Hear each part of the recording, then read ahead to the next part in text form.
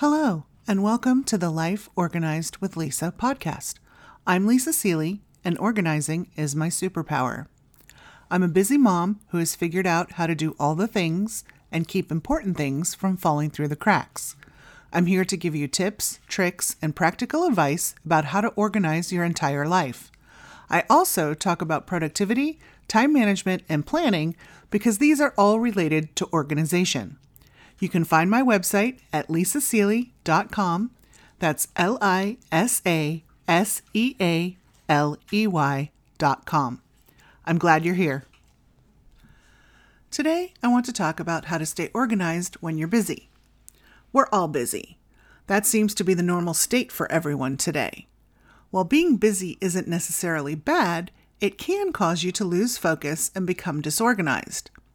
Here are some tips to help you stay organized. Create routines. Creating and keeping routines is essential if you want to stay organized. For example, if you have a routine of putting your keys in the same place each time you come home, you won't have to waste time looking for them. Similarly, if you have a routine of cleaning up the kitchen after dinner, you won't have to worry about it in the morning when trying to make breakfast and lunches and getting out the door on time. You can create routines for just about anything. Go through your day and see where you could implement one or two. Use lists. I'm not just talking about to-do lists. I'm talking about the little things. You do not want to rely on your memory when you're very busy. You'll definitely forget something. Ask me how I know. Use your phone or a notebook to write down things you need to remember, whether it's something from the grocery store you need for dinner tomorrow night or to call your Aunt Jennifer on her birthday. As for your to-do list, keep it simple and short with only the 3 most important tasks for the day.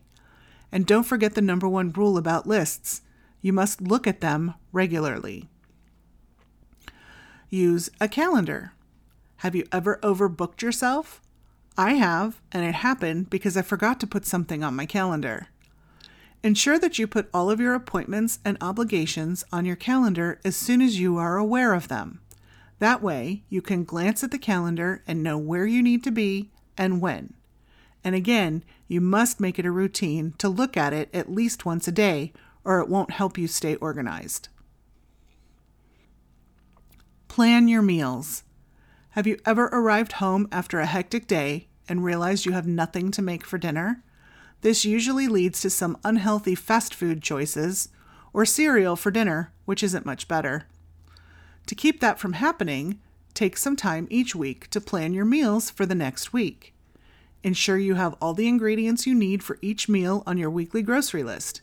It may seem like a pain to meal plan, but trust me, it will save you time, energy, and frustration. Plan your outfits. Each night, figure out what you will wear the next day.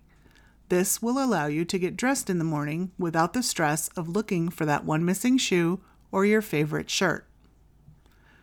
Create a drop zone.